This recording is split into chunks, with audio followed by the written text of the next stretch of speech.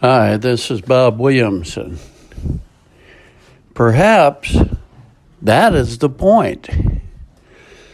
I'm in Miami awaiting a full battery of tests today, including bone scan, advanced spinal x-rays, and MRI. My day starts very early and ends late in the afternoon. Then I will see one of the best spinal surgeons in the country on Wednesday for the verdict. I have a cousin who has about 10 years on me, and he told me a few years back, when you start getting some age piling up and your body begins to wear out, you will have a choice.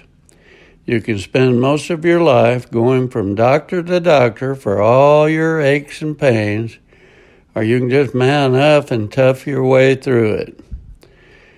I've just chosen to tough my way through it until it is so serious I cannot tough my way forward anymore, and then I succumb. Case in point, when the cervical section of my spine, my neck, had 3 ruptured discs and 2 bulging, I could not take the pain anymore. Went under the knife and had 5 discs fused together, complete with plates and screws. My doctor was amazed that I didn't come in earlier.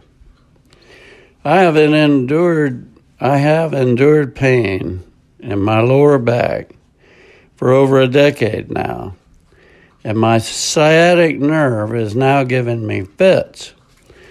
So I'm going to get it surgically addressed and move on with my life with one caveat. I'm going to try my utmost to make it until prime fishing season is over and done, which is right now through mid-July. I don't know if I can tough my way that long or not, but that would be my preference. I was thinking of all the broken bones and surgeries I've had through the year, and it's a wonder I'm still alive and kicking. I'm paying a heavy price for the hellish lifestyle of my youth. I know I should be dead or in prison somewhere, but God decided to save me from myself. But that doesn't mean He let me off with no ramifications.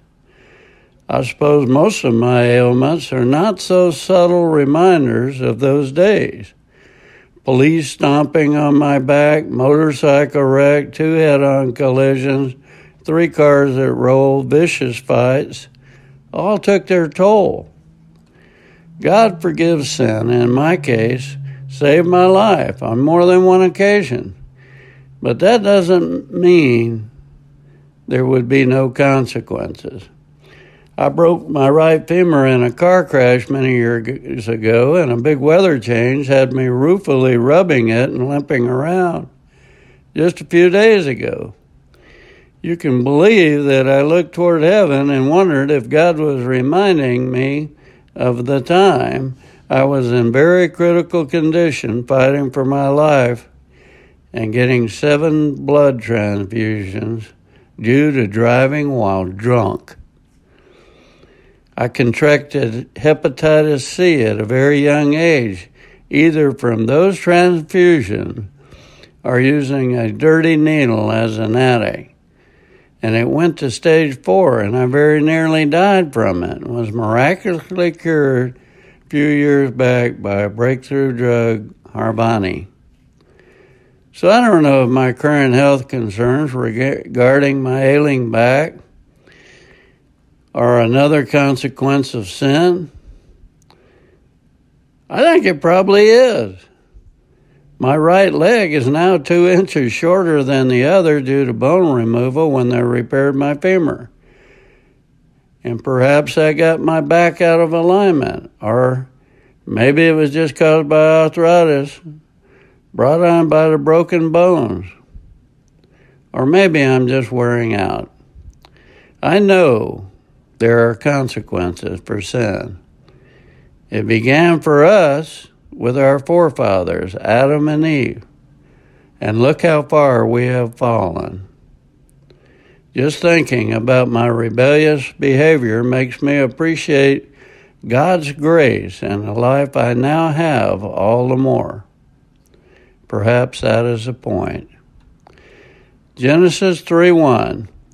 Now the serpent was more crafty than any other beast of the field that the Lord God had made. He said to the woman, "Did God actually say you shall not eat of any tree in the garden?" This is Bob Williamson. Thanks for listening.